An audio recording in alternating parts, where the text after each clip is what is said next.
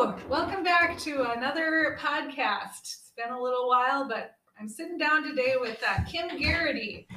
And I'm just excited to meet somebody new. Kim's somebody I don't actually know a lot about, and I just like her and said, I've got to have Kim come here and learn more about her and her story and see what she has to say. So, hi, Kim. Hi, Melanie. Why don't you tell us a little bit about yourself? Well, myself, I started coming to Church of the Cross, I guess maybe 5 years ago.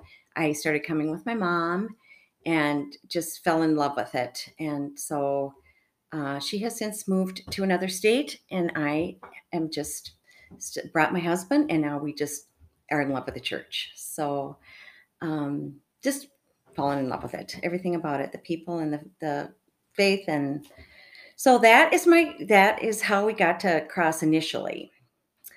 But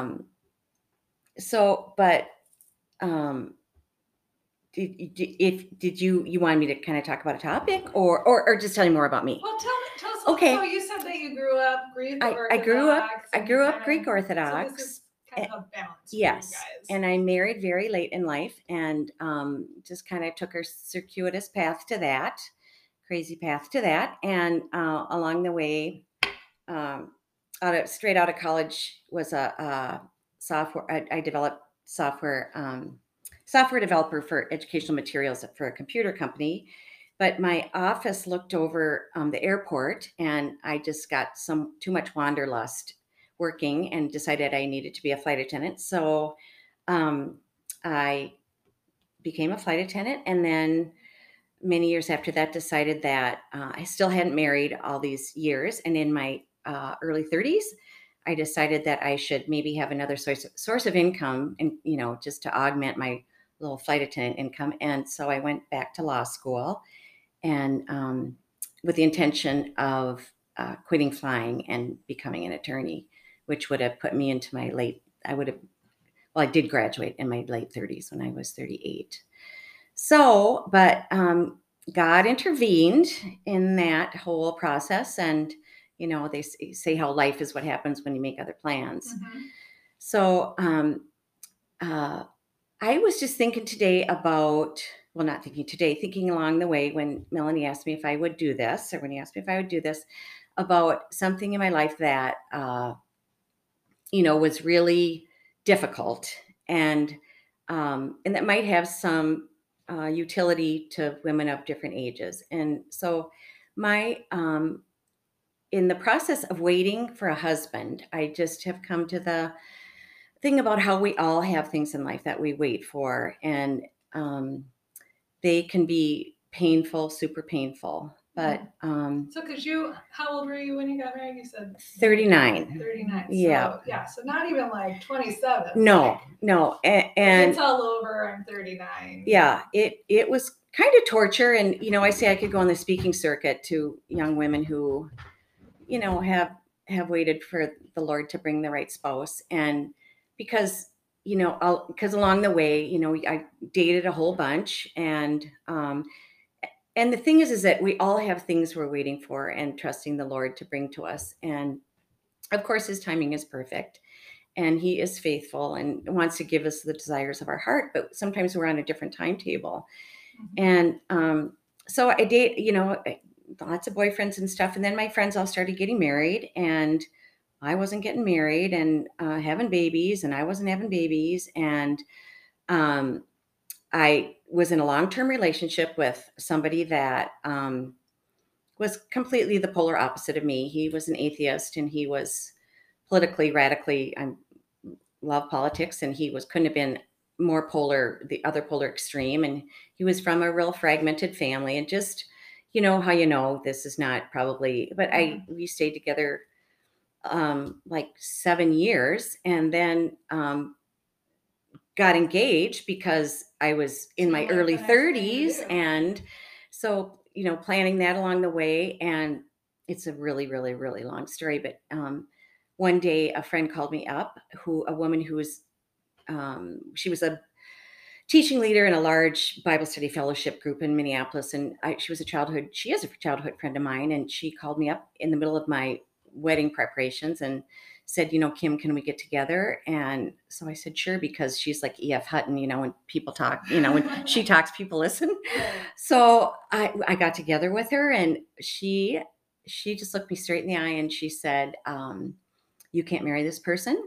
You're not to be yoked to an unbeliever, and you have to go home and break up with him and start coming to Bible study fellowship, and the Lord is going to, reward your faithfulness. So went home and said, it's got to end. And it was amicable, and gave him the ring back and went on my way. And few years later, I almost married a Jewish guy. And the same thing, the Lord just kept saying, wait for my timing. I'm going to bring you such a blessing. And so long story short, a friend invited me to a Chuck Colson Christian Fellowship Ministry dinner, and my small group, BSF small group leader, was there, and her husband was discipling Pat Garrity, and they said, are you still dating Debbie? No. Are you still dating Jason? No. How about if you guys meet? So we met at a Christian prison fellowship ministry dinner, and another few years passed, more drama, and finally got married. And I just say that, and I would tell any woman that just to wait on the Lord, that it's going to be so worth your while.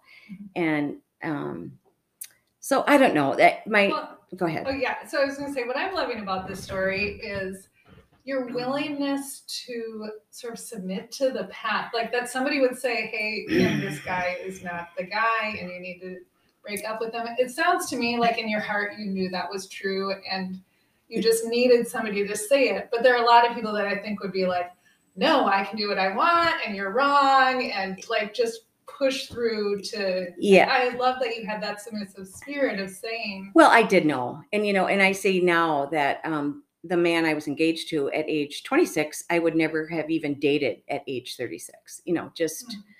So sometimes I think that we, we try to jump ahead of God in some of the things that he wants for us. And, but he has, his blessings are specific for us only on his timetable. And so you can't rush a blessing. And if sometimes if you do, it becomes a burden, the blessing becomes a burden, kind of like, I think of the prodigal son, and, who demands his inheritance from his father, and the father's reluctant to give it to him, but, acquiesces.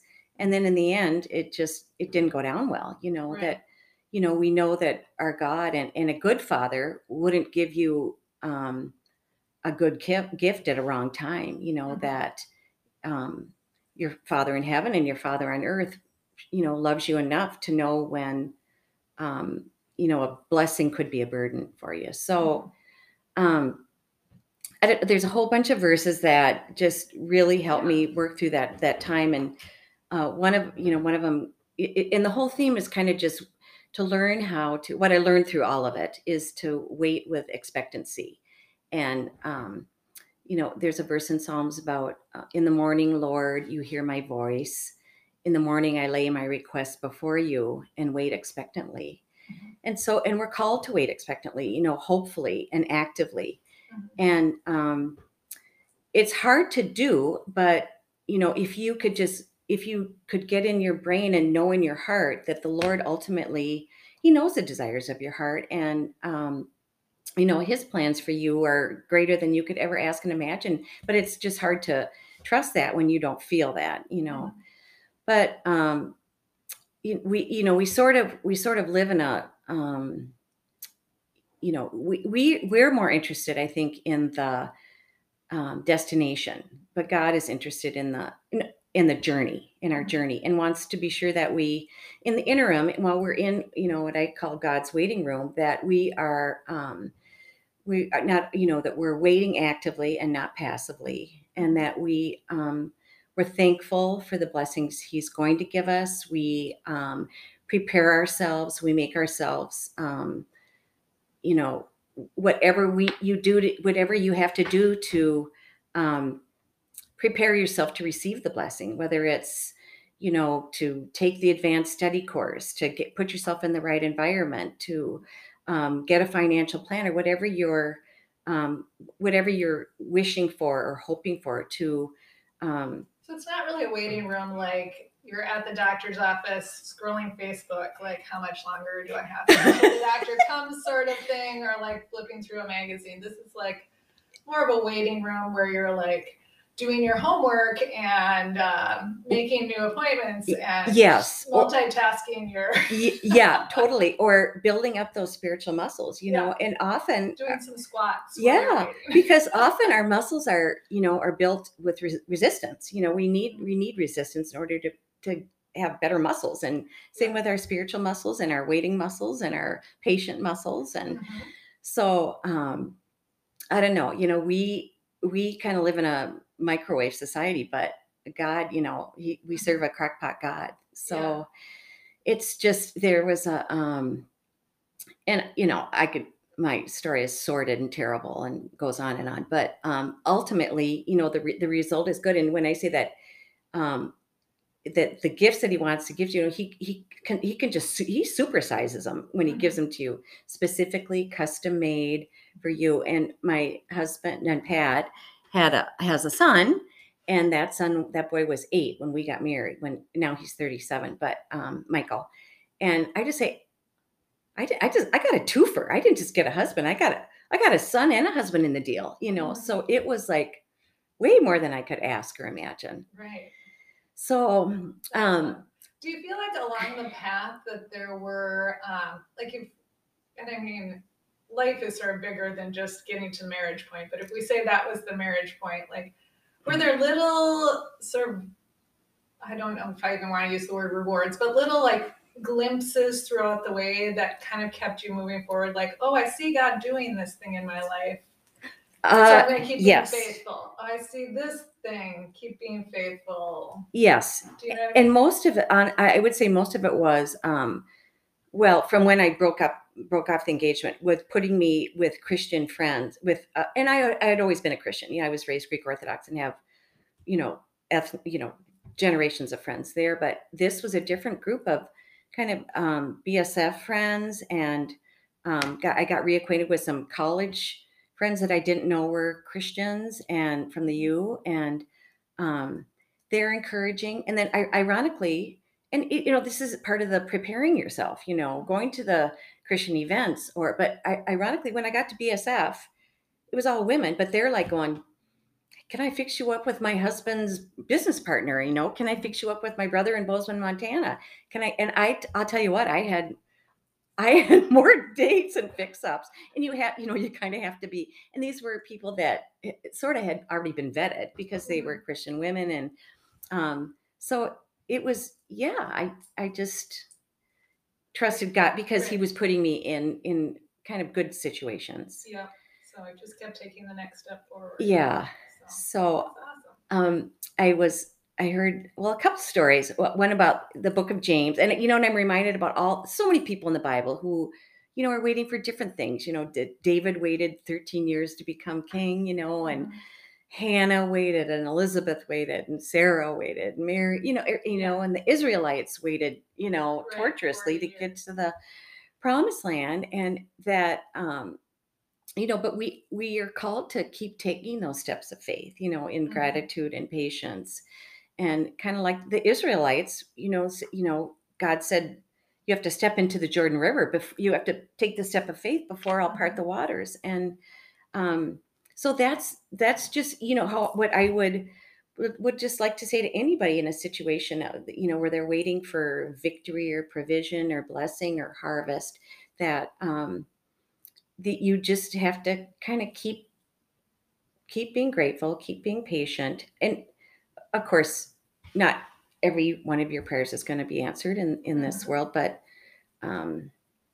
He is faithful, and He's, all powerful. And so anyway, the story in James, it talks about waiting for God, like a farmer waits for his harvest, sort of, and they, he waits with confidence. He's done everything he has to do. He prepares the soil and plants the seeds and waters the seeds, and then while he's waiting, he sharpens his thrasher and cleans out the silos and gets some guys together to help him, harvest the grain. And so he's waiting with confidence, and because he knows the harvest is coming. And I just think that that's a really good lesson for us to keep keeping on. Yeah. Yeah. Yeah. So. All right. Well, I promise you I won't make you talk a super long time, but this has been great. Yeah, I do have one other quick story that I just read. Are you sure it's about 2 minutes? Go for it. Okay, so I was also reading this sweet little story about that sort of illustrates this about a rural farming town, and they were in a severe drought. And so the local pastor asked all his parishioners to meet in the town square and bring with them objects of faith. We were going to have a big prayer vigil in the town square, and bring objects of faith along to pray with. So the townspeople assemble, and they bring crosses and Bibles and rosaries and T-shirts with, encouraging messages on them and stuff. And this one little 8-year-old girl brought a yellow umbrella. And so they had this prayer session for about 30 minutes, and then it just starts raining blessing on them, And but here the 8-year-old girl, kind of from the mouth of babes, or the wisdom of babes, she came prepared for the blessing, and when the rain came and the blessing came, she was ready there with her yellow umbrella. So I just kind of visually, figuratively see that as us, just to assume the blessing's going to come, pray, be prayerful, be faithful, trust in God, and bring an umbrella. So yeah, I love that story. Be prepared, come prepared for the blessing. Yeah, so if that's going to happen. Yes. Yeah. Love it. So that's my story. I'm sticking with it. All right. Well, this has been great. I know you were hesitant, but I think this is going to be the best one. Oh yeah, sure. Okay, good. And I'm loving what you're doing, Melanie. So I really hope that a lot of women will, because I think the richest thing we can do as a church is to learn from other generations. Mm-hmm. I have a lot to learn from younger women. Oh my gosh, so much. And I just think it's a rich environment. Yeah. So thank you. We have awesome women at our church. And so it's just, this has been very fun. Yes. Yeah. All right. Well, I usually end with some questions they could discuss in the groups, but we didn't really talk about that ahead of time of what, but I would say just kind of talking about that waiting room, how we're maybe talking about how are we spending time, as we're waiting. I'm sure everybody's got some thing that they're waiting for right now. And how are we spending time? How are we preparing for the blessings? That kind of thing could be great discussions, right? Yeah. Things that could be with vocations or children, waiting for children to come back to the Lord. Or, there's so many things. Oh, so many. Yeah, for sure. I probably can come up with 5 or 6 things I think I'm waiting for right now. I know it. In various ways. Yeah. All right. Well, I hope the groups have a great week or month, I guess. I think this is starting to be, I think we're going to be transitioning to monthly podcasts. So have a great month and great discussions. Bye. Bye-bye.